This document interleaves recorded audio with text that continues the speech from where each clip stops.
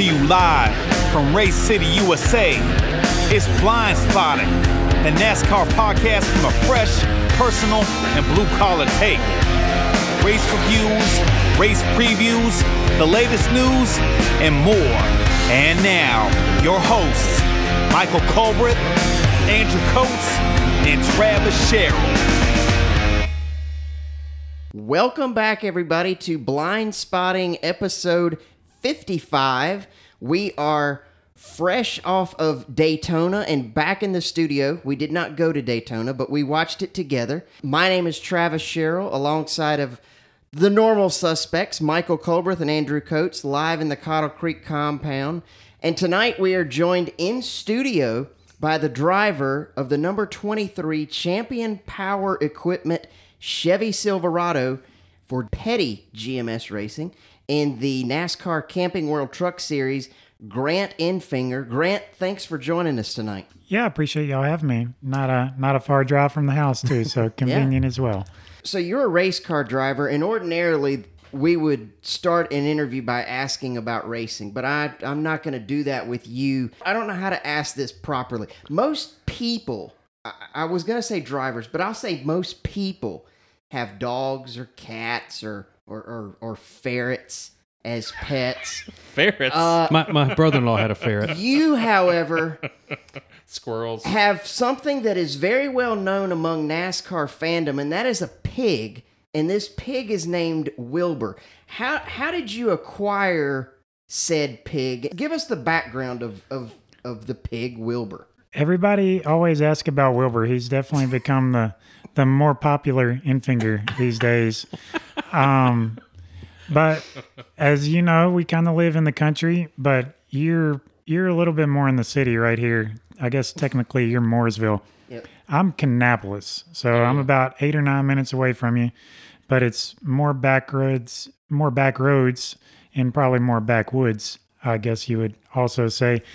And some guys, I don't know, half a mile down the road had bought 4 pigs, and they escaped. So there was pigs running across the road for 3 weeks, and me and the wife and the neighbors and everybody else, we kind of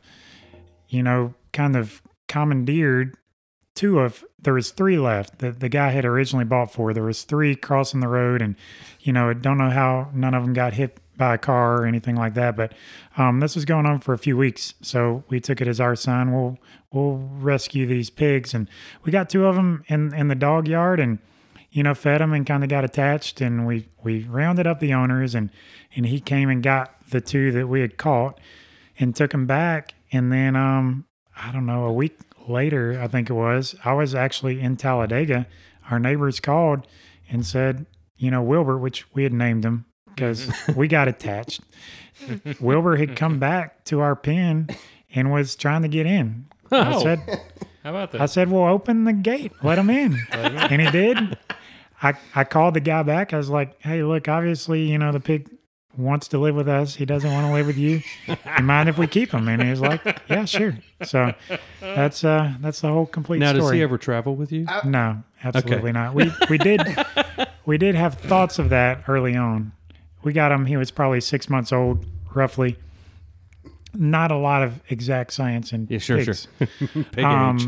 Yes, but he was already rogue enough to where we couldn't. There's people that have potbelly pigs that live inside with them and stuff like this. I think Tony Stewart does. There's lots of people. Yes, Yeah. Tony Stewart has a pig. There's lots of people, and I guess they get them from a young age, or maybe they nurture them better than we did. I don't know, but I let this pig come in our garage quite a few times. We have like a converted garage with a dog door and stuff, but he's not an inside He's pig. not- he's not an not inside allowed. housebroke. He's not allowed. housebroke. No, he's not housebroke. He'd try to eat baskets, eat everything that it's around him. So he does not come in anywhere anymore.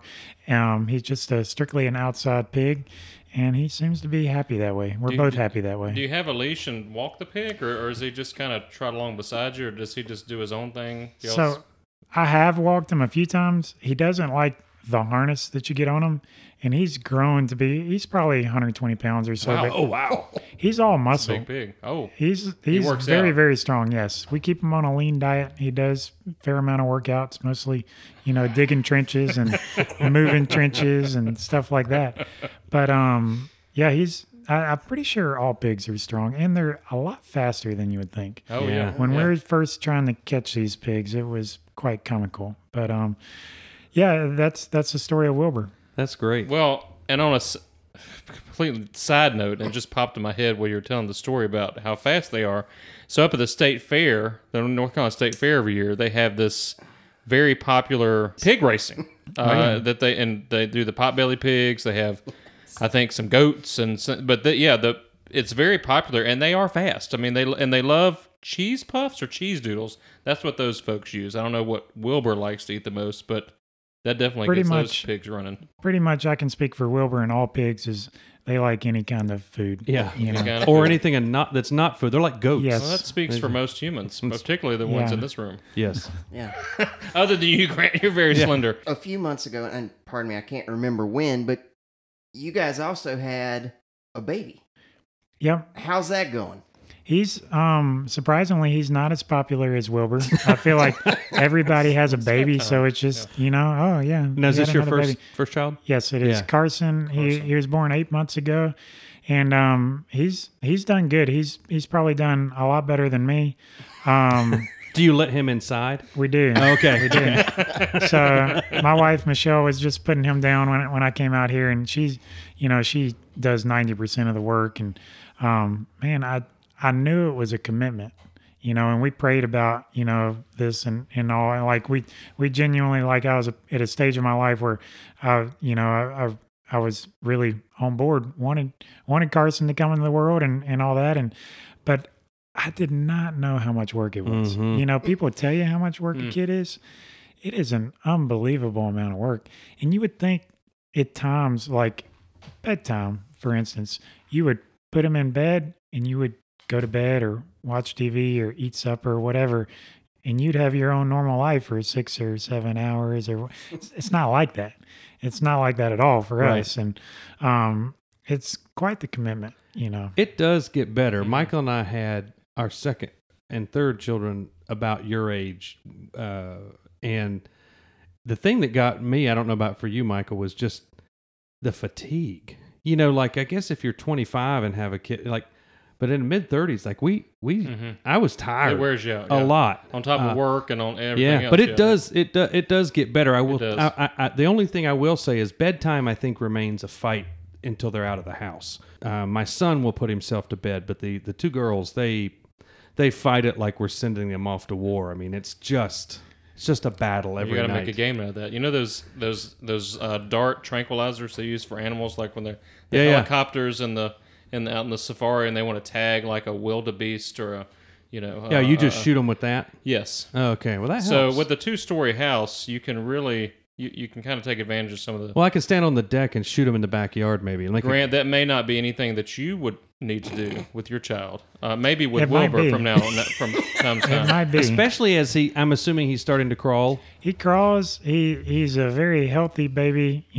We can't complain about anything, but he just does not like to sleep. He doesn't Yeah. like to sleep at night. He doesn't like to take his naps. He doesn't active. like Too it. much going on. Too much going on. Too We're much gonna miss going on. something. Yeah, Yeah, exactly. So, well, congratulations. Yeah, that's great. That's Well, awesome. thank And thank you, Michelle, for letting Grant come and spend some time Yes. with us tonight. Thanks, Michelle. Yes.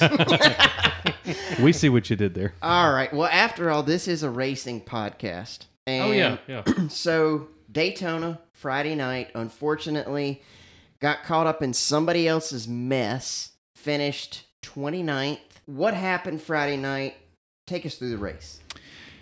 Yeah, it's unfortunately, like you mentioned, we wrecked. But it's kind of sad to say this, but it was pretty uneventful for us all night long. We qualified 7th. We weren't thrilled about that, but weren't overly disappointed. Felt like we had a pretty good Champion Power Equipment Chevy to draft with. We did a little bit of practicing the day before and felt pretty comfortable with it. We got out for the race and we actually had some handling issues, which we never fight that in the trucks at Daytona and Talladega. Every once in a while, you'll get really loose from an aero standpoint, or you'll have a lot of wheel in it and you'll snap around. And but 99% of all the wrecks are because of contact. Somebody's pushing somebody and they just lose control. Well, we were all having handling issues even without contact, which was surprising for us. And this is my first time working with Charles DeNike, who's my crew chief at GMS this year. And so I actually put him to work, and he made the truck better. And we basically opted to pretty much ride, as close to the front as we could, but not push the envelope on anything the first 75 laps or so. And then when it got into crunch time, we tried to go. And we did a little bit. We made the second lane move for a little while. We got up to the lead, but we weren't good enough to clear.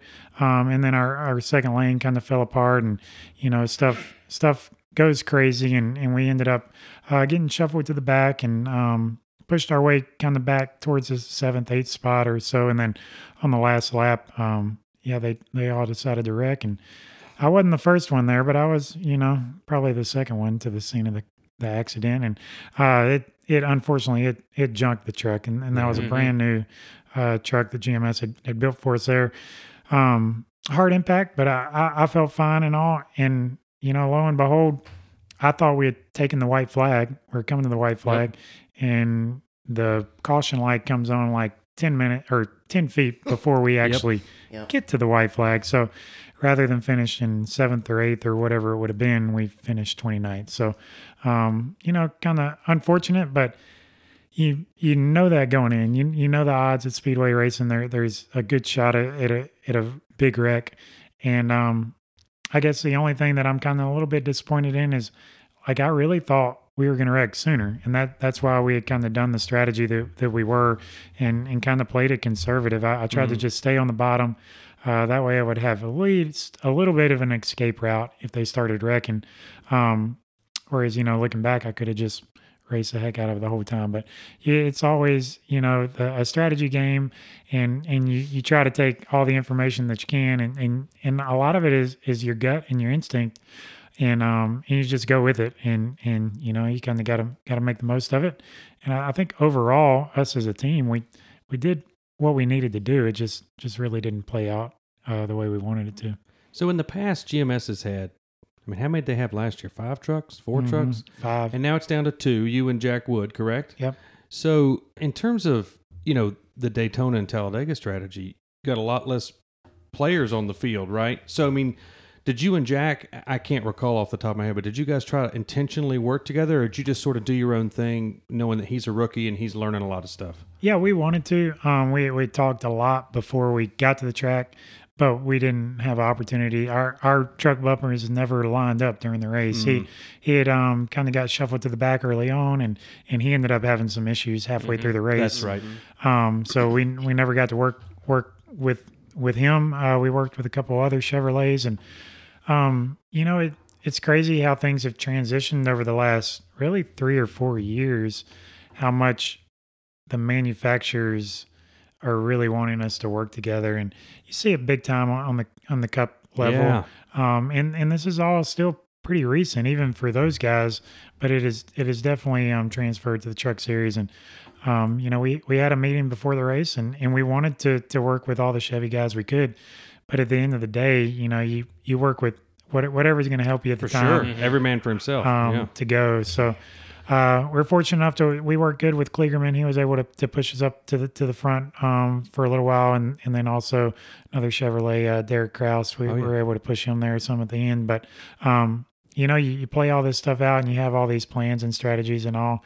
You get out there and you just do the best you can. And when it comes to crunch time, you're going with every run you can. The first 70, 80 laps is a lot easier to plan out than those last 20 or 10 or 5 laps, Stuff obviously goes a little crazy. Now in the truck series, there's a fair amount of driver turnover, there's a lot of guys coming, a lot of guys going. Do you talked about Kraus, you talked about Kligerman, folks that have raced in that series for a while. do you try to get around guys you're like, I can ride here because I can trust these guys and avoid those yellow stripes on the bumpers? And or do you just sort of look for what you want to do and kind of whoever's around you is around you? Yeah, there's absolutely guys that you want to work with, that you trust as drivers. And, there's 8 or 10 truck guys that have been there for quite a few years. And then, there's probably that many rookies. That's right. So at the end of the day, if it's 5 laps to go, you go with Whoever. Yeah. There's times been the last couple of years, not this year, that I had rookies that were pushing me and pushed me great. There's also been times that I've seen them on the track and wanted to be nowhere near them. Sure. And I mean, that's just the honest truth. That's the nature of it. Yeah. Yeah. And when somebody is struggling to, in your eyes, just keep from wrecking when they're By themselves. by themselves. You definitely don't want to touch them. You definitely don't want to work with them. You're a little nervous when you roll around them on the outside, honestly. So, you do the best you can with what you got, and if there's 2 equal, you go with the guy you have more confidence in. Now, I'll ask one more thing, and then I'll let Mike and Travis jump in here. But in the Cup Series, we saw a lot of instability off of 2 and 4, which isn't necessarily unexpected. I know totally different chassis and all that, but was that the sort of no-go zone for you guys as well? Like if you were, I know you can't lock bumpers, but is that a place like coming off of the corners, you were like, make sure you don't touch the guy because he's going around, or the truck's a little more stable? Normally, I feel like the trucks are, comparable. I think we do have our hands full because we run it seems like we run a tight draft, and we punch such a big hole that we have more horsepower. NASCAR allows us more horsepower. So we have handling issues sometimes, but never like we did this time. I feel like our handling issues were significantly more than what the Cup guys had on Sunday, and for sure what the Xfinity guys had on Saturday. And I don't exactly know why that is. It's normally 3 or 4 or 5 times during a race you have your hands full, and Right. and you're trying not to wreck, just from people doing different air things, not necessarily just bumpers locked, but Okay. you're holding on to it. Well, this time a lot of people were pedaling it. A lot of people were almost wrecking off of turn 4, with nobody touching them, and that's not normal for us. So Gotcha. I don't exactly know what to blame that on, but they were definitely more of a handful this time around than they have been in the Do past. you prefer that because it makes it easier to separate a pack potential, like separate into single file, or you'd prefer them to be a little more stuck to the track because that means that somebody's not going to get it out from under them and wreck? It really didn't separate our pack. Yeah, it didn't. Yeah. It kept people from, honestly, I was actually impressed. We're really bad about side drafting guys, and we actually smartened up. 20, 30 laps into the race, people stopped side drafting so hard because It was turning the guys. guys on the bottom were getting turned. So and that's why, I could see all this happening. I knew how our truck was handling the guys in front of us. I could see the leader get out of shape all the time. So I really felt like we were going to wreck. Yeah. Yeah. And we just didn't. So it was surprising to me.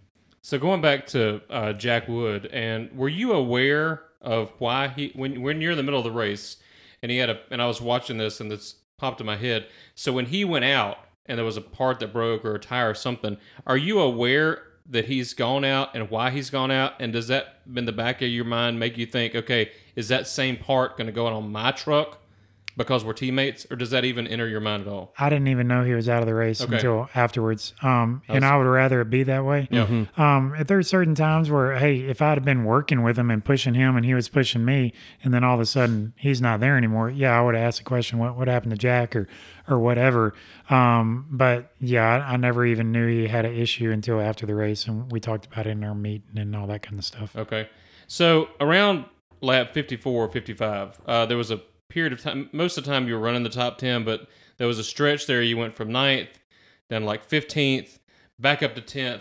When all that's going on, I mean, it makes me nervous to we had picked you in our fantasy league. And so I was like, Sorry. no, it's not your fault. It's not your fault. It's not your fault. So, we were going to have you on, but I was also particularly interested We'd in what look at you the were doing. numbers too. And Yeah, and you had been successful. And so when I don't know if you can put that into words, what that's like when you're that close with that many guys and you're shuffling positions Is there anything you can compare that to that can help us understand of what that feels like, and how do you keep your composure in that situation? Or is it just something you've gotten used to? Has it taken time to be good in those situations? Can you kind of help us understand that? It's a hard. I don't know exactly how to compare it unless you've been in that situation. It's entirely different than anything else that I've ever done in my life, racing or whatnot. It's a different sensation. Most time as race car drivers, we're on the edge of the grip, and we're fighting grip, and you've got to feel for whether you're driving on the right rear tire, the right front tire, what the feel you need and all. Daytona and Talladega, everybody's wide open, and you're in this really tight draft, and everybody's moving around so much, and air is buffering on the windshields and hoods, and stuff is blowing around, and it's definitely something that took getting used to. I feel like truck racing is pretty extreme when it comes to the draft. We punch such a big hole that our closing rates seem to be really quick.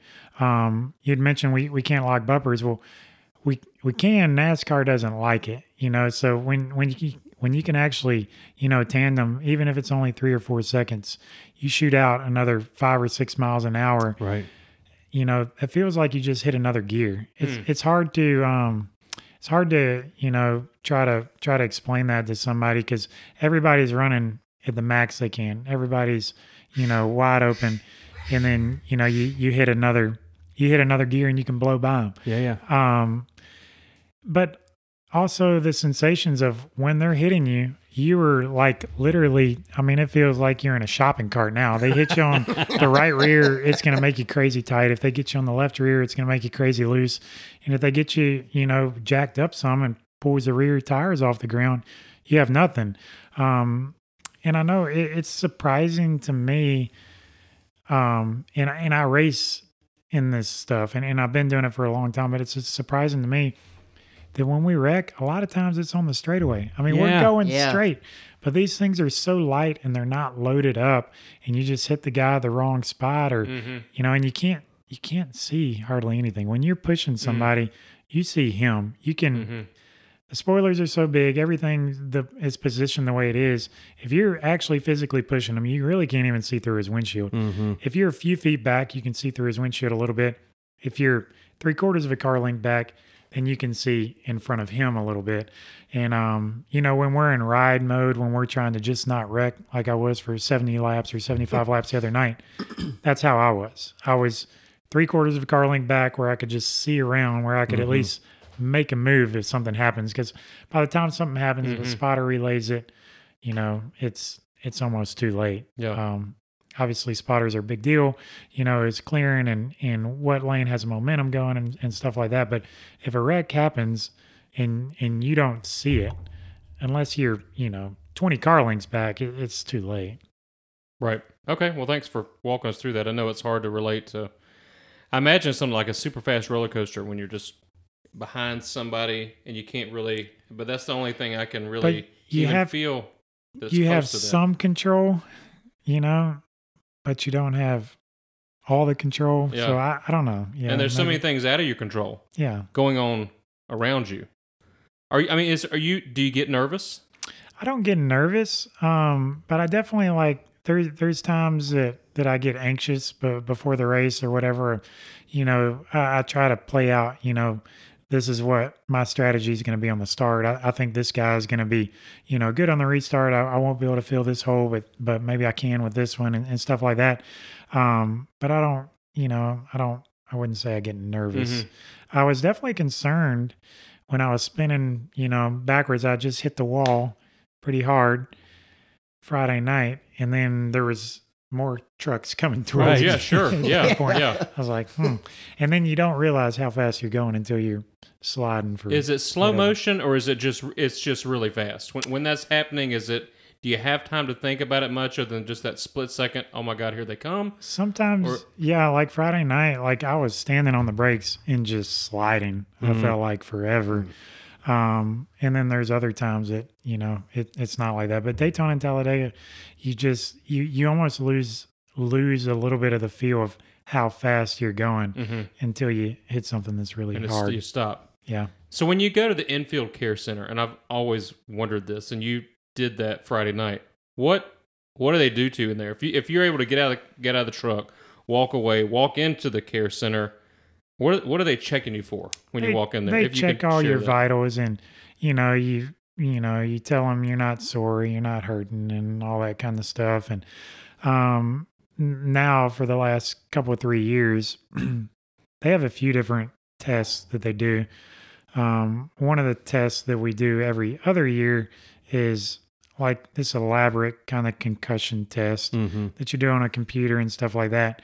Well, what they do every time you go in the infield care center, and hopefully that was my only trip this year, is they give you a baseline test of all these numbers in these lines.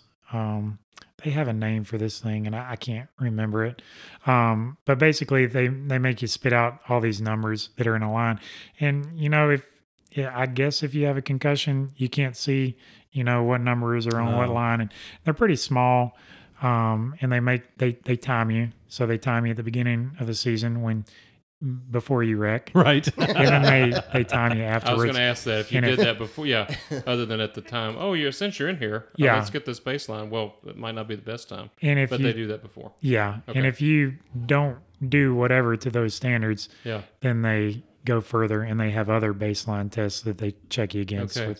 with all that stuff. And Well, that's good to know. I'm glad as a fan that they're doing that to protect you guys. Yeah. Yeah, It may be I- a hassle for you, but we appreciate it. yeah, I differ on that some. I feel like, I don't want to see anybody get hurt. But I kind of feel like, if you get a concussion and you don't want to race the next week, don't race the next week. If you get a concussion and you want to race the next week, whether the doctor says it's a good idea or your wife or whatever, like I feel like we should have some responsibility, and this stuff means a lot to some people. Some people, I don't know. I kind of appreciate having, some power of saying yay or nay. But I know like safety is a big deal, and you see it in all sports. There's football players that want to get back in the game and they can't because of protocol and stuff like that. And I get it. I would just, I'd like to be that guy saying, yeah, I'm ready to race, and not somebody else. Gotcha. I understand that part of it too. Yeah, that makes sense. Travis, you want to get into some history, or do you have some more? No, those are interesting comments. Yeah. So, originally from Alabama, started racing go-karts at age 11. Was racing, like, did your family race, or how did you get involved in racing? Did you go to a race and love it, or take us kind of through the beginning part of your racing career, because you had a lot of success?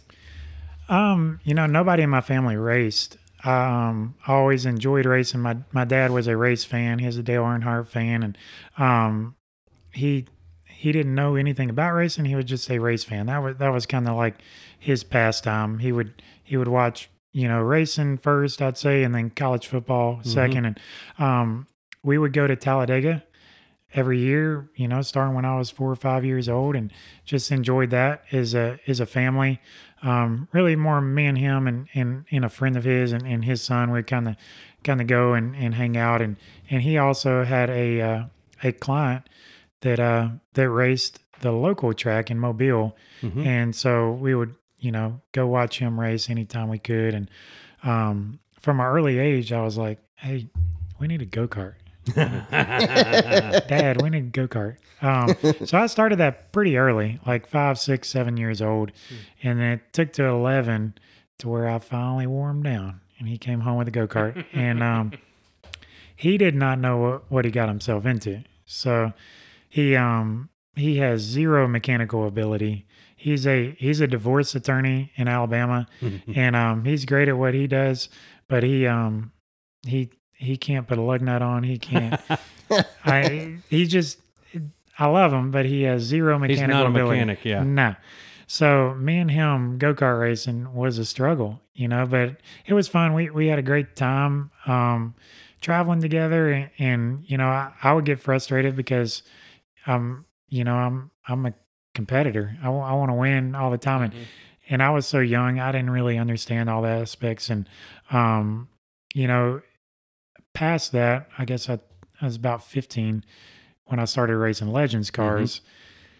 And we raced all over the Southeast with that. And still, we did that as a family, more or less, like me and my dad. If my dad couldn't go, my mom would go with me and stuff like that. And sometimes a friend of ours would go with us and help. But that's when I was 15, that's when I decided, I was like, this is what I want to do for a living. You know, in some way, shape, form, or fashion, this is what I want to do for a living. And I started taking it extremely serious at that point, and you know, kind of moved on from there. So when you raced in that Legend Series, anybody that you're still racing against today, or that you raced against in ARCA, or just curious? Yeah, you know, I'm actually really good friends with David Reagan. Oh, yeah. who Oh, yeah. lives right down the road from us here, and you know, that's you know where I actually, you know, started a lot of friendships there. But that's one that, you know, we're still racing with here. Also, you know, Logano, he was, I think, 10 years old. I don't know how he was racing at that time, because I think I was 15, 16, and he was 10, racing at, you know, the same tracks in Georgia and stuff like that. And both of those guys helped us out along the way. We kind of helped each other. So it was cool to have those friendships and all like that stick with you along the way.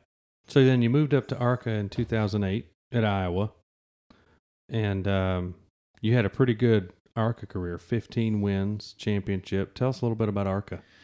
Yeah, so I always, you know, that was kind of me and my dad's dream was ARCA. We felt like that was maybe the, you know, the out of reach but closest to attainable out of reach goal in racing. Felt like that was, you know, that had the platform to where, hey, if you succeed in ARCA, you have the opportunity to get the call or to, you know, turn this into a career as a driver. You know, where, you know, at that point in life, I was like, I'm hell bent on, I'm racing for a living. Now, whatever that means, I don't know. Like, if that's a mechanic, if that's a crew chief, if that's a hauler driver, if that's, you know, a driver, that obviously I always wanted to drive.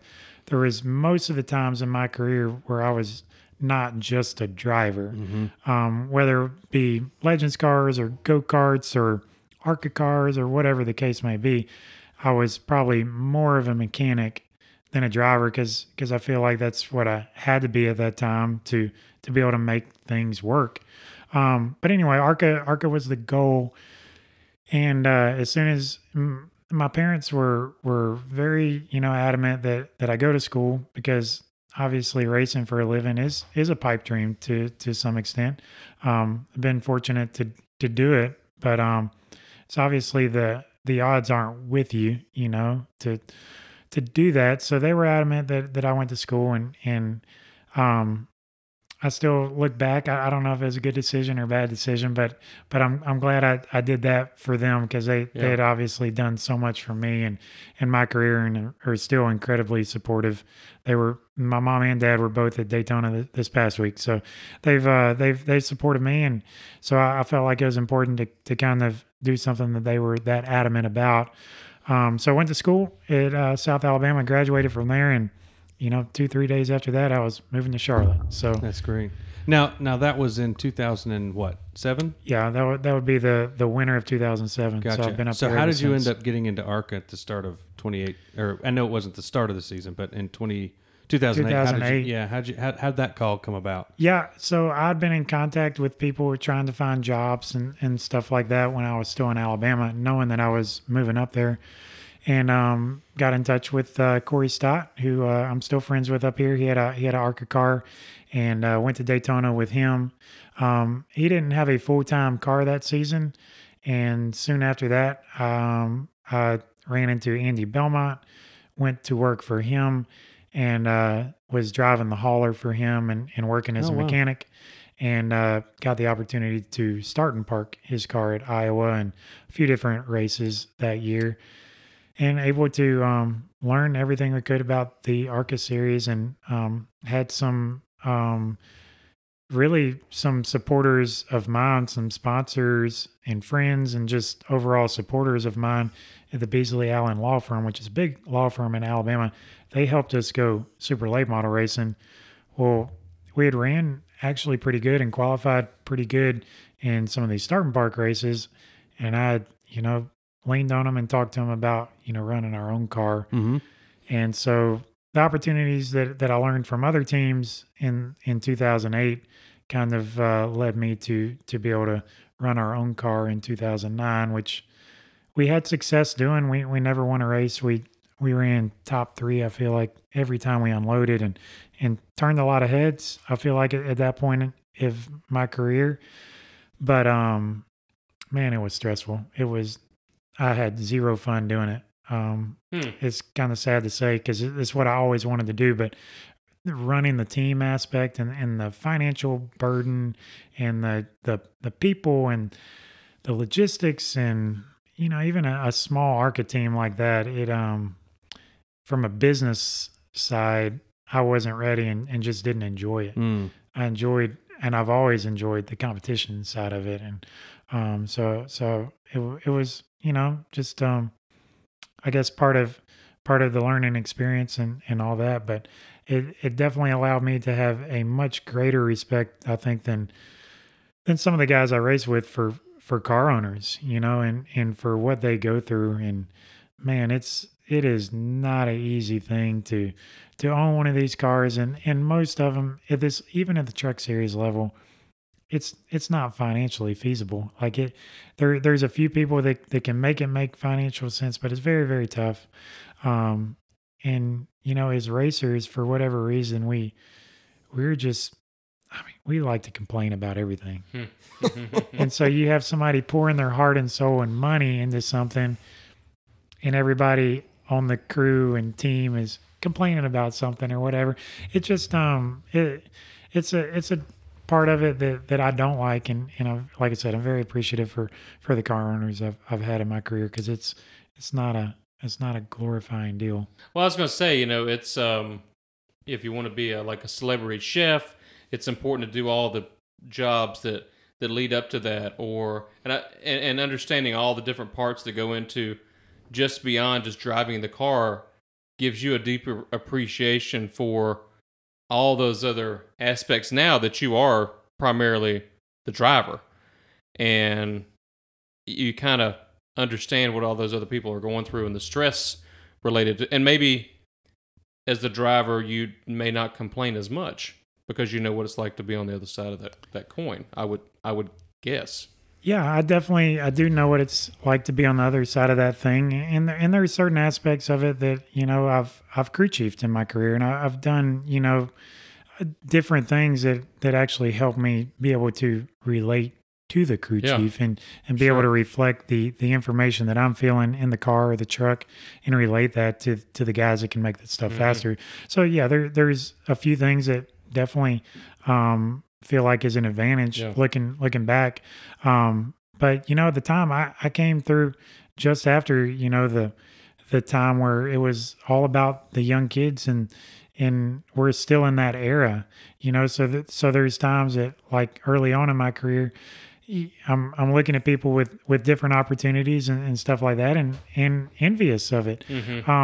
But the last 5 or 6 years, I've kind of looked back on it as like, I'm kind of proud that, I've had to fight and claw and have taken some of these bad situations, and some of them didn't work out at all, but they still had worked to get me where I am. Yeah. And it's something that's a little bit different path, because I feel like the predominant path right now is not a Ross Chastain, it's a Christopher Bell. It's somebody they find them early on, they put them in the best stuff all the way through. Harrison Burton. Yeah, I mean, most of them at this time, not all of them, but most of them, and I definitely didn't have that easy cut and dry path. That's for sure. So in talking about that, I was going to bring this up later, but I'll bring it up now since we're on the subject. You've been in the truck series for quite a while, and you're having success there. It seems like you're happy in the truck series. My question is, you're 37. Have you had what we might call major opportunities to move up into the Xfinity and Cup Series, or have those not materialized? And you look at it and say, I can either stay in the Truck Series, win races, and compete for championships, or I can go to the Xfinity and Cup Series and fight for 25th every week. Yeah, I to answer your question, I haven't had good opportunities in Xfinity or Cup, and it was a huge struggle in my career to get to where, hey, I've got great opportunities in the Truck Series. This will be my 6th full-time season, more or less, in the Truck Series, and I've been with a top-notch organization here, and I'm in a place at GMS Racing where there's a lot of effort from Chevrolet, from GMS, from everybody involved to make this a legitimate championship effort team. So that's something that I'm proud of. If there would be an opportunity to run a top-notch Xfinity car or a top-notch Cup car, it's not something that that I would shy away from by any means. But my focus, and what's been my focus for the last 5 years, is being able to dominate the Truck Series, and not there yet. We've made huge strides in certain places, and there's a lot of times you feel like you've made 2 steps forward and then you take 5 steps back, like last year. And it's definitely, the Truck Series. There's a lot going for it. I'm at the point of my life and my career that I'm just incredibly thankful for these opportunities that I'm getting. And there's a lot of people that I've raced with and still race with that would trade spots with me for sure. But yeah, as a racer, you always want to be competing against the best and everything like that. But Truck Series has been pretty stacked the last couple of years. Yeah, and from a competition standpoint, we got anywhere from 16 to 20 trucks that are spending all the money, have all the right people, have the opportunities to win, and man, it's tough, but it's enjoyable. So I want to ask about 2020, and then you mentioned last year. You win 4 races in 2020. Best year of your career in the Truck Series by far. I think you'd run two additional races before that. And then all of a sudden, part-time schedule at ThorSport. Do you mind telling us how was that a sponsorship deal? How did it come to be that all of a sudden you go from having your best season, threatening for a championship, and then now you're running for 2 different teams to run a full schedule? Yeah, I still don't know all the ins and outs. I know there was some stuff that I found out about and stuff that, I really just don't know how everything played out. I was very confident that I was going to be back full time, and had a couple people actually contacted me and couldn't get off the phone fast enough with them. I didn't want anything to change. Didn't want anything to change from a team perspective or who I was driving for or my crew chief or anything. Felt like we had built something that was, not very successful at the beginning, and kept all the people intact and just made each of us on the team better and better and better. And something I wanted to keep together. But yeah, it was a huge surprise to me. I found out early January when I'd gone to the shop. It was kind of buzzing around up there, and yeah, I was going part-time, and at that point it was too late to do anything else. Sure. And had some very, point blank discussions with Duke Thorson, who is our owner up there, and I understood where he was coming from. He understood where I was coming from, and he made some changes to make me happy with the schedule that I had up there.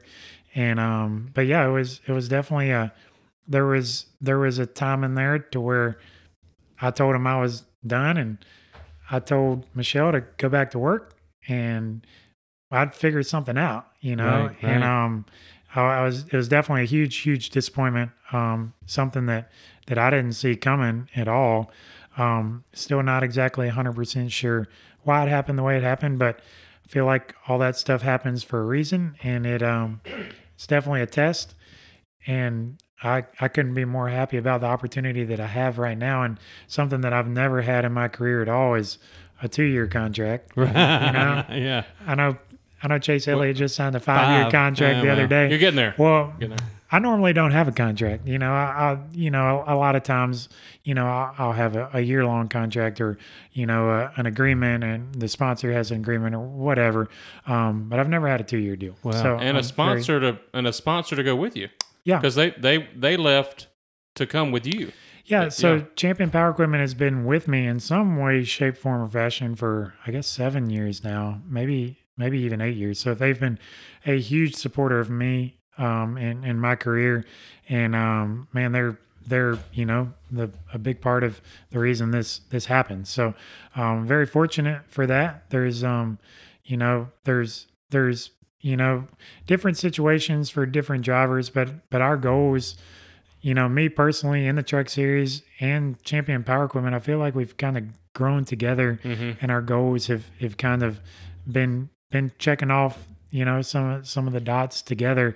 So it's pretty cool to kind of grow, as partners and our friendships, and we're both kind of accomplishing our goals. So it's worked out great for Well, I us. thought the truck looked great. I mean, did. as far it really stands out. Like you can definitely pick out the three, the Thor Sport guys, because they all kind of look the same. And then that one Luna, the orange one, and a couple of them. And well, Deegan's truck stands out with the one, but you could really see the 23 easily on TV. It really that color really pops. Yeah. So that color, Especially at that night. really, it looked great. And I mean, we talked about you this time last year about how we were surprised you'd run so well, and your first 10 races for Thor Sport last year, you never finished worse than 11th. You have 5 top 5s. I mean, we kept saying should have been in the playoffs. you should have been in the playoffs, but that damn Daytona road course, right? So we were thrilled to see that you were going over to GMS, because we were like, this guy, he's a player. I want to ask you about Matt Crafton. You talk about guys that have sort of made their career in the Truck Series, and what was it like being his teammate? What did you learn from Matt? I mean, he's been a stalwart in the sport for how long, Travis? 13, 14 years in the Truck Series? Yeah, he's 3-time champion? Yep. What was it like being his teammate? There was times like early on that I leaned on him for advice, especially first year or two. There was times that I would just go to him for wherever we're going. If I'd never been to Dover, even if I had been to Dover once or whatever, and picked his brain in a lot of ways like that. I feel like sometimes, as stuff goes on, some of those relationships change some to where, there's times it never felt like we were all 4 teammates at the same time at Thor Sport. I feel like there was times that, me and Johnny were close, me and Ben were close, me and Matt were close, but it's like we're never all 4 on the same page together.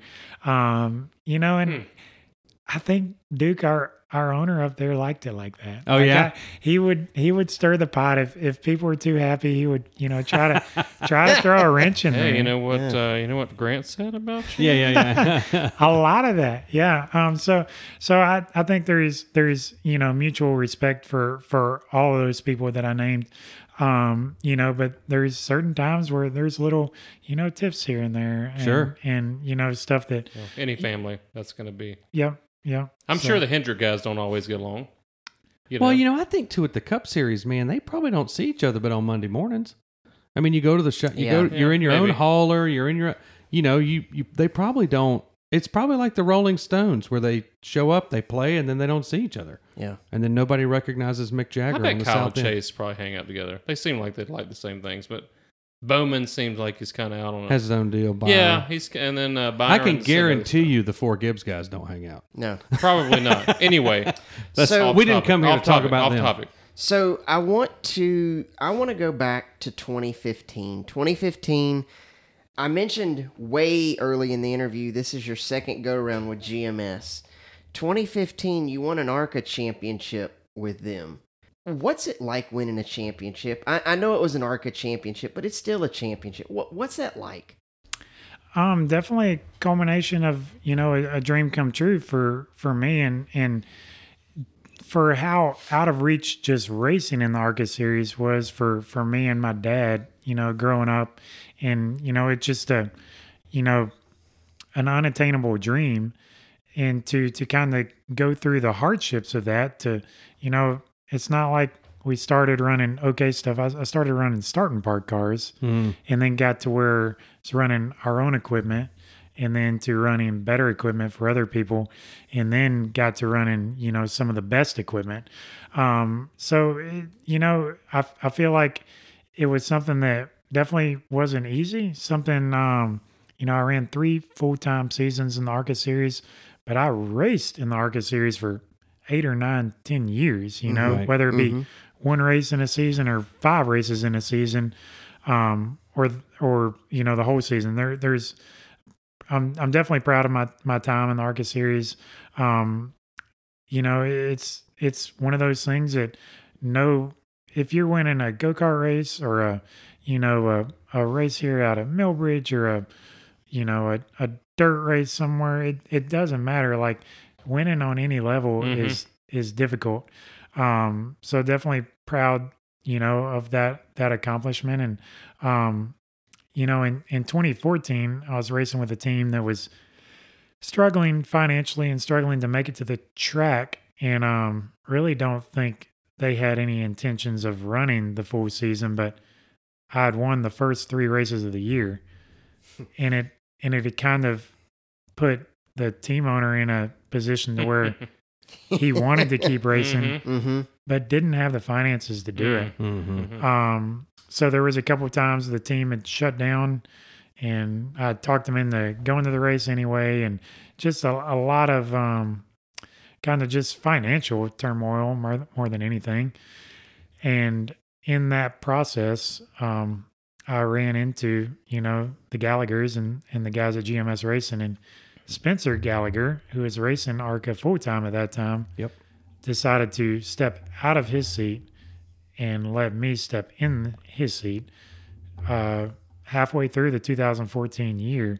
And so I spent 2014, 2015, and 2016 at GMS Racing. So it's kind of funny how some of that stuff works out. And, it's different relationships that you help people down the way, and sometimes they help you more than you could ever repay them. Sure. And there's been so many times in my career where I thought, the final door was closing and the final chapter to where, I got to do something else for a living. Right. But, so many of those situations that I've run into, and I feel like kind of my success story, more or less, if you want to call it success story, is just, not giving up on the dream. Yeah. I want to ask you, as an Alabama guy, 3 straight wins at your home track in ARCA, or your first truck win at Talladega? Which one is, they're all special, I understand, but like, if you're like, man, that's the one, like, it must be pretty cool to win at home, but also your first truck win coming at the track you used to go to when you were 5 years old.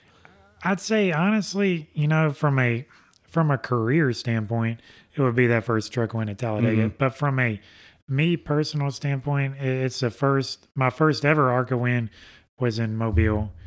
My home track, I'd been running ARCA 5, 6, 7 years at that point, and done everything but win. Yeah. It must have led, hundreds of laps, and could never just finally get over the hump. And then once it did that, it's kind of like, we won quite a bit after that. So I think that was probably the most special, even though, Mobile was, that local type track and local field, but that one was special. Awesome.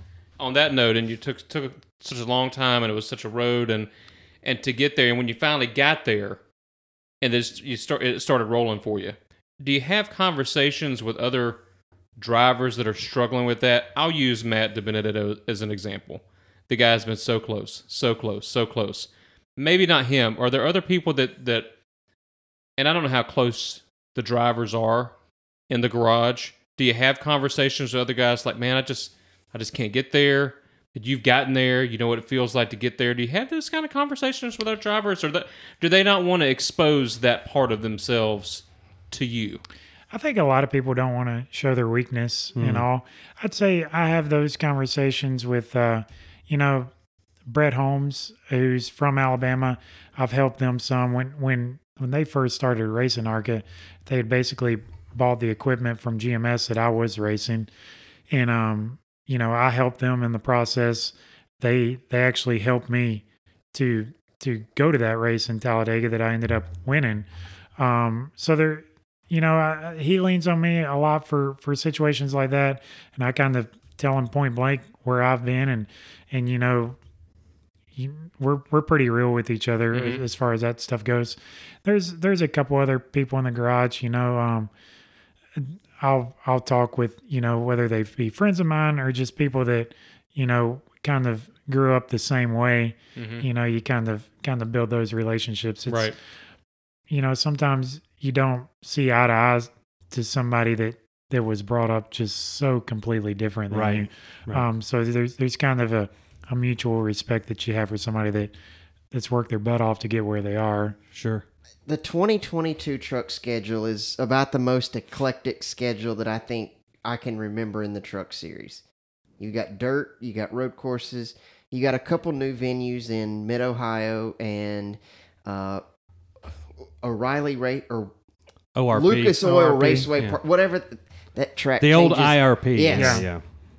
Is there a track or type of track that you like racing at most, and is there a track that you're really looking forward to racing at this year, even if you've raced there before? I'm looking forward to Knoxville. It ended up being a crash fest last year, but I like the places where you have throttle control. Unfortunately, in my eyes, like a lot of the NASCAR racing, especially the truck racing, we have so little horsepower, so much downforce. The way the gearing is with our Ilmore motors, like even in Martinsville, when we get in the gas, we're pretty much wide open. The motor is bogged down. You're trying to keep momentum. I like the races to where you have to have an egg under your foot. Otherwise, you're going to blow the tires off. Right. And that's kind of dirt racing now for us in the truck series. You have a little bit of that at Richmond, but Knoxville, like when we raced Eldora, that was kind of the epitome of that. And I like that kind of racing. That's natural for me. Trying to keep your momentum up and trying to just not slide that right rear tire. I think a lot of that is from my super late model experience back in Alabama, and I like that kind of racing. So I definitely am looking forward to Mid-Ohio, and Sonoma as well is new on the schedule for us. That's right. I'm not a road course guy, but I've put a lot of effort into getting better at road courses. Feel like I made a lot of progress last year, and one of the things on my bucket list is to win a road course race. So definitely have a lot of emphasis on that this year. So they replaced Watkins Glen, correct? Yep. Now, are they running, Travis, the full course at Sonoma? We're running the chute. They're The running chute. the chute. Okay, you are they're- running the chute. Yep. Okay. Which they've gone back to the full course with the Cup guys the last 3 or 4 years, and now they're going back to the chute. Yep. Yep. Yeah, I mean, it's kind of like when they did the Roval. They have that extra part that they never put in because all it was a bunch of extra turns and no passing zones. And I feel like kind of that's what happened. That's why they don't run the boot at Watkins Glen. And, Yeah.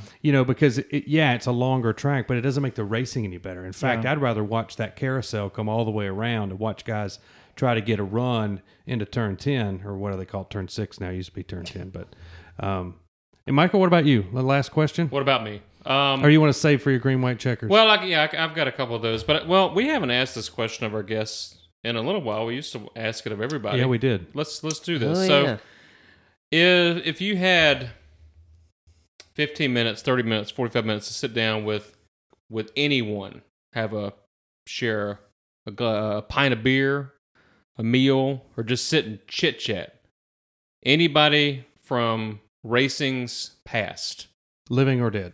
yes, who would that one person be? I'm from Alabama. Be Davey Allison for sure. Yeah. So Yeah. Very good answer. Have you met Bobby? yeah. So I've actually been around Bobby quite a few You have? times. When I was racing ARCA, Justin Allison and Donnie Allison were around us quite a bit. Justin raced for the team for a little while.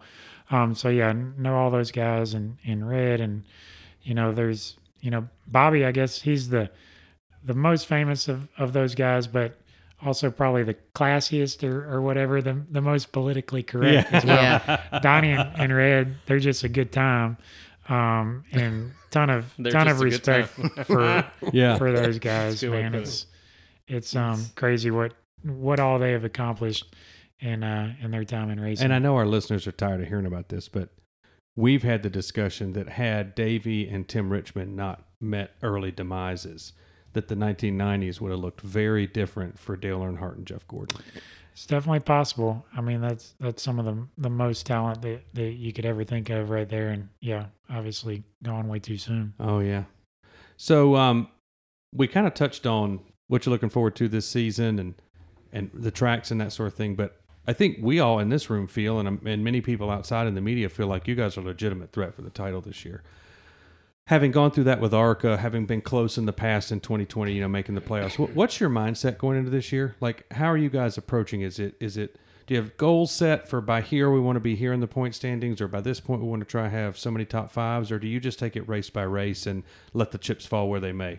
I mean, at this point of the season, like our discussion before the race at Daytona was not to get carried away with stage points, but try to put ourselves in position to win. Mm-hmm. And expectations for us that we've put on ourselves are very high this year. And different teams handle stuff different ways. But this can obviously be a high pressure sport, and there will be a lot of outside and inside pressure put on us this Sure. year. And all we can do is, know what the reason that we're hired to do what we do and to do it our way. Right. There's been times in my life that I've let stuff change how I drive or how I would do things for a month or 2 or 3 months in a row. And I look back and it's like, no, hey, I'm going to do it my way or, fire me. Right. And I almost feel like you have to have that mentality. If you get spun out with a Daytona going bad, or God forbid Vegas goes bad or something like that, if you get off your game and start doing what somebody else wants you to do, it's not going to be successful. So our focus is just make the most out of whatever opportunity we have. Hopefully that's winning races early, but if we have a 5th place truck, we're going to work our butt off to make it a 3rd place truck. Sure. If we have a contending truck, we're going to try to do everything we can to capitalize on that. And so much is in our control, but there's also aspects that aren't in our control, and you kind of got to let that slide off your shoulders. And I'll ask this one last thing, and then Michael, do you like? He's limiting you, but he's asked like 3 questions. I know. Go ahead. Thank you, Grant. I know. I noticed. Finally. Do you like no the further fact comment. winning in the playoffs, or do you prefer like a season long title?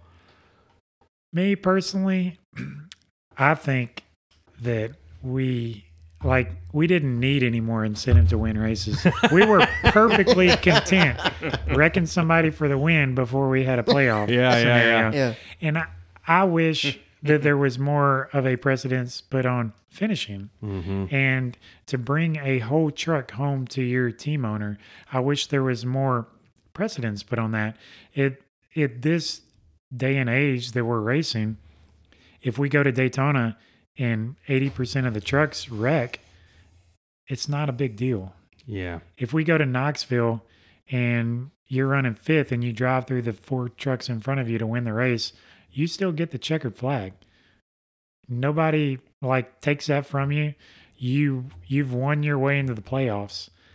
I just don't think it should be like that. I can complain about it all I want, but that's how we race. So I'm going to get in there and You gotta play race. the way the other guys Yeah. are playing. Yeah. And so that's what I've done, but I don't like that. I wish that there was more of a precedence put on finishing, and everybody says the Matt Kenseth championship year was boring or whatever, but I mean, there's something to be said for making it through all these races, and there's something to be said for wrecking all these trucks and cars and all that stuff too. And I don't like that.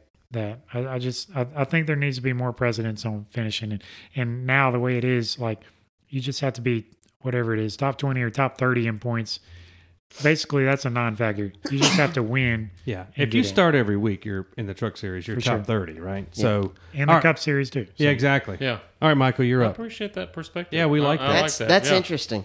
Different take. Hot Yeah. take from Grant and Finger. Yeah. All right, here we go. Now this is a hodgepodge of just, all kinds of stuff. This is What I going to be really, like what I 20 really, questions in one, isn't it? It is. well, mate. These are probably not racing. See, I related. wasn't going to ask you this, Grant, but now you've forced me into it. oh, Lord. What I really want to ask you, and you're not going to answer this, and I would encourage you not to answer it. But I asked this question of these guys last week: who's going to win first, Matty D or Haley D? It's okay. You don't have to answer it. You don't have to answer that. We went with Matty D last week. Well, it's also not I exactly want them both the- to do well. Do you? Do Yeah. you as another driver? I I want them both to do well. I know Maddie, okay, from just being in the same circles and stuff like that, and he's been in situations to where he hasn't been in the best equipment, but he's had the last 3 or 4 years in the best of Cup equipment too. So obviously stuff is changing for him and all, and I like the guys he's teamed up with. The Truck Series is incredibly competitive right now. Yes. He's with a newer team. They've been around for a year. I definitely think Matt can win truck races. I think if they hit things from a team standpoint, then they can too. But a lot of times that stuff takes time in the Truck Series to build a team capable of winning even just one race. It's incredibly tough to do. So I think he's probably in an advantage from a driver standpoint. And then Haley's probably at an advantage with the team standpoint. Oh, okay. DGR is, where they still haven't been around for a long time. They've been around for 3 or 4 years, but they have thrown a lot of resources in it. They've got a lot of good people. They've won races. Now, obviously, they won Friday night, but they've won some races with Todd. But the last year, DGR has hit on some stuff, and they've been really fast. And it's a little bit of an unfair question simply because It is. Yeah, Matty it's just D's kind of fun. Yeah. a lot more experience. So Haley, it's her second year and no practice for these poor rookies. And We're getting When practice she this keeps year. running, You are and this she year. keeps running into what 20 she ran minutes. into on Friday night. She had a pretty good run going, and then I think she got into some stuff, and then that worked out really well for Matt, Yeah. and he ended up 10th or 11th. I mean, I think she's like a lot of rookies, where she ran respectably, didn't tear up a lot Yeah. of equipment, but Yeah. needs Eager to to take a see- step this year. I Yeah, think she's Again, the I most hope that talented both- female driver we've had yeah. in But- quite a while. Oh, But Grant, isn't it hard, Nice. even for somebody like you that's in a new situation this year? You race a week, you're off a week. You race a week, you're off 3 weeks. There's no rhythm to the Truck Series schedule. And then there's 8 weeks in a row. And then there's 8 weeks in a row, and it's like, isn't that difficult to get in a rhythm from a driver standpoint and from a team standpoint? From a driver's standpoint, yeah. I think from a team standpoint, and I wouldn't really speak from GMS Racing standpoint because they are at the top echelon of the Truck Series, and we're building our own trucks and we're hanging our own bodies and we're hanging bodies and building trucks for other teams. You know? right, So right. we have more resources than, say, Matt DiBenedetto's team Right. or whatever. So I think from an average Truck Series team, it's an advantage to have a week off and stuff like that. From a driver's standpoint, we want to be racing each and every week, and you want to get in a groove with your guys, and you just kind of you get in that groove and you just go. But from a team standpoint, I think that helps to have a week off after you've destroyed everything at Daytona to Yeah, that's true. regroup for Vegas. That's true. But yeah, that 8 race stretch in the summer is going to be tough with Sonoma in there, Knoxville's in there, which is, completely different types of trucks and Do all that you- kind of stuff. Do you try to find like a routine in those big breaks where it's 3 or 4 weeks? Like, do you fish? Do you hunt? Do you or do you put time in the sim? Like, what do you do to try to stay sharp between a month between races? So we're limited on some time Oh, these you are? days with the Okay. manufacturers. in any opportunity that I get, I Take try to make myself available. So I'm going again on Friday. I've been very fortunate. Chevrolet has put a lot of effort behind our team this year, and I've been quite a few times this year. Last year, I probably only had the opportunity 4 or 5 times the whole year. So very fortunate of that. You want to take advantage of all that kind of stuff. You can. But yeah, you take that time to make the most of your opportunities, whether that's, working out or just talking to your crew chief or, watching tapes. Sometimes when you're racing back to back, you don't have time to watch the Vegas tapes with your crew chief and to, talk to your spotter in depth about what's going on. And so, I try to hang around the shop as much as I can. When it gets to relaxing time and stuff like that, I will go fishing every once in a while, but not as often as I'd like to. Yeah. All right. White flag. Roll Tide or War Eagle? Roll Tide, but I'm married to a War Eagle. Oh, a split household. Ooh. Nice. Yeah. Wow. Nice. That makes for an interesting It was- game day. Yeah, it was interesting this year. Well, they've got Auburn's got it in basketball this year, but We'll give them That's it. basketball. Yeah. So yeah, all right. Iron Bowl, right? Yeah, Iron that's Bowl's right, Auburn? Iron Bowl. Yeah. Yeah. And football, I mean. Birmingham. no, it used to always be in Birmingham. And they moved, and it wasn't that Now old it goes stadium back down and there. forth. Between the two schools. Between the two Yeah. schools. Okay, So it's All right. kind of like, well, didn't Stand correct- Texas, correct. Oklahoma used to always be at like the Cotton Bowl? I think Was so, it the yeah. state fair? That where the Cotton Bowl? Anyway. It is. Okay. Anyway. All right. I can't take credit for this next one, and this may be terrible. I think I heard this on a country radio station the other night, and they had Claire B. Lang on as a guest. And so choose whether or not this is a lyric from a country song or from a presidential address. You want us, all three of us to do this? Well, yeah. Whoever knows the answer first, shout it out. Okay. We live in the land of plenty, but many things aren't plenty anymore. Country song. Yeah. Yeah, that's a what I'm country going song. with. Okay. Do you know the song? Do you know the artist? No. No. Like the water from our sink, they say it's not safe to drink. You got to go and buy it at the store. I still don't know it. Okay. Here's the chorus. You'll know it now. So let's leave some blue up above us. Let's leave some green on the I've ground. heard this one now. It's only ours to borrow. Let's save some for tomorrow I've heard this I one. still Leave don't, it. I still don't know this and song. pass it on down. I The song is Pass It On Down. Bye. Come on, Grant. Home state of Alabama. Alabama. Yeah, that's an old one, though. Oh, You're young. I gotta forget how young he is. I was gonna say. Yeah, Oh, Alabama. it's not all the old ones. Pass it on down. It's one. Yeah. It's, Okay. yeah. If you'd done cheap Us? seats, I might have known it. Well, yeah, that.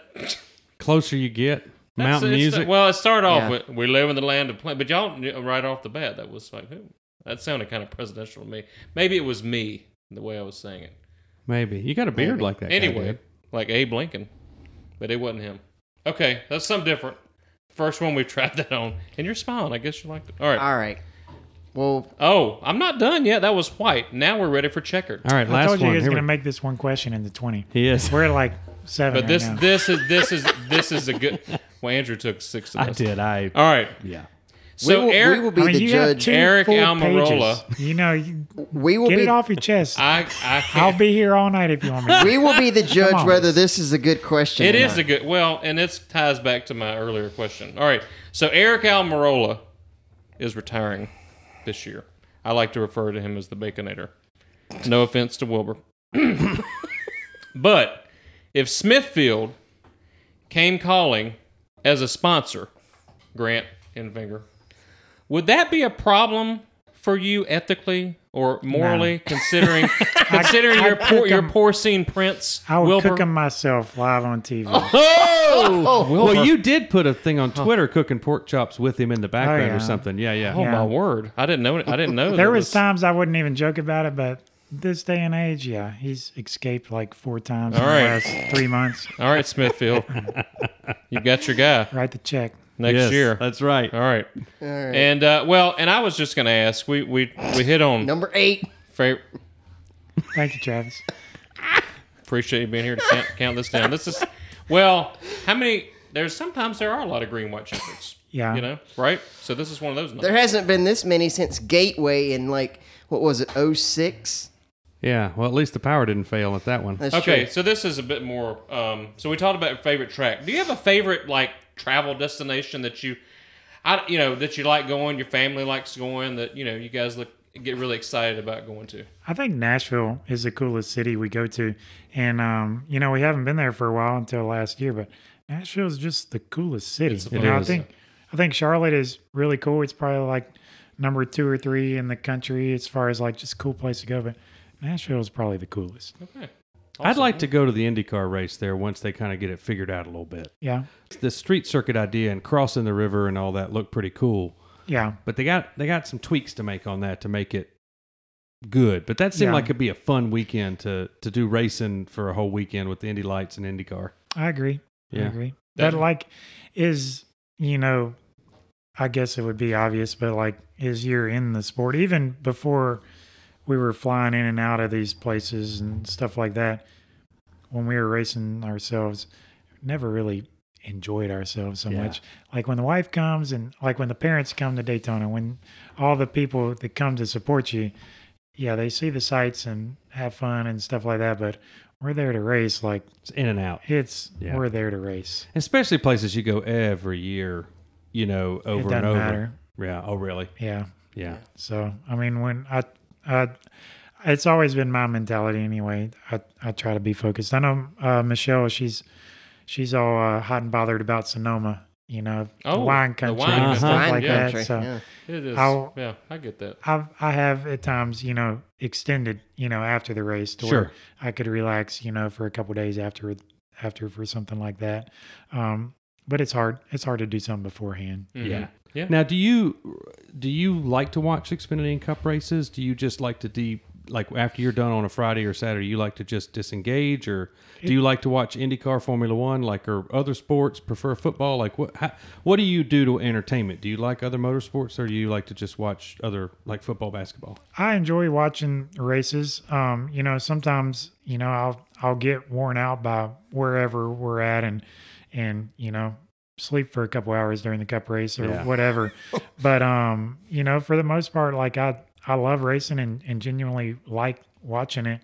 I'd say the thing I'm most passionate about is college football. Yeah. So, Oh. Yeah. That You gonna makes do the sense. Chili Bowl anytime? I don't know. Like I've never done that style of racing. It's so foreign to me. I have a ton of respect for the dirt guys and the true dirt racers that I would definitely not ever say never, but it's so foreign to me and that's so far out of my element. I don't know. It won't be anytime And you soon. did I don't Snowball think. Derby this year, correct? Yeah, and I've done that quite a bit. That's from where I grew up. It's in Pensacola, Florida, which is about just- 45 minutes from Fairhope, Alabama. And I grew up super late model racing and stuff like that. So I always enjoy that race. And that's turned into, kind of like the Chili Bowl. The NASCAR guys get to do that, and it's on a time when it's an off week for all the guys, and it's turned into a bigger deal than it used to be. I think. Yeah. Yeah. All right. I didn't have that. Was it. No more. was Thank it. you. All right. That Thank was a you. checkered flag. And Well- you won. Congratulations. You can watch Grant drive his number 23 Champion Power Equipment Chevy and the rest of the Camping World Truck Series next Friday night, March 4th, 9 p.m. Eastern Time on FS1 in Sin City, Las Vegas Motor Speedway. So, Grant, really, we want to wish you the best of luck in Vegas and throughout the entire rest of the season. And when you win, you have to come back on with us. I'd like to thank the Sounds like a boys good- from Blind Spotting for for this win. Yeah, sure. Uh-huh. Yeah. But in all seriousness, thank you. Yeah, You've- absolutely, You've man. been very Yes. gracious with your time, and we're excited to watch you this year. Yeah, for sure. Sounds good. All Thank right. you, guys. All Thank right. you. Thank you. What a great interview we had with Grant Enfinger. He had a lot of insight on a lot of different topics. We sprayed a lot of different fields, and I hope that you learned some about his history. A lot of things I didn't know, guys. How about you? There was a lot that he talked about that frankly surprised me. I enjoyed it thoroughly, and he was a great. He was very sport, and- candid. It was great. Yeah, it was really great. I really enjoyed that. Really great. Yeah. All right. So the interview, we're going to let it stand for itself. And next week, we are going to come back and review Daytona and California.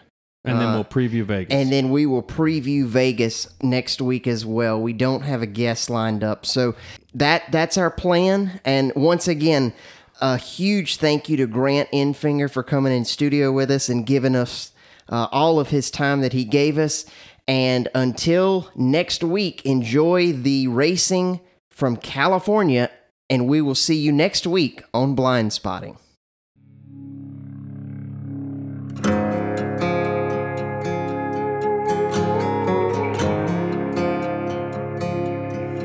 Someone asked me once in an interview, what was growing up like, where'd you go to school, and what would you do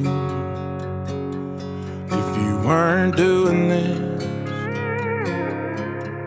I'd be driving my first car.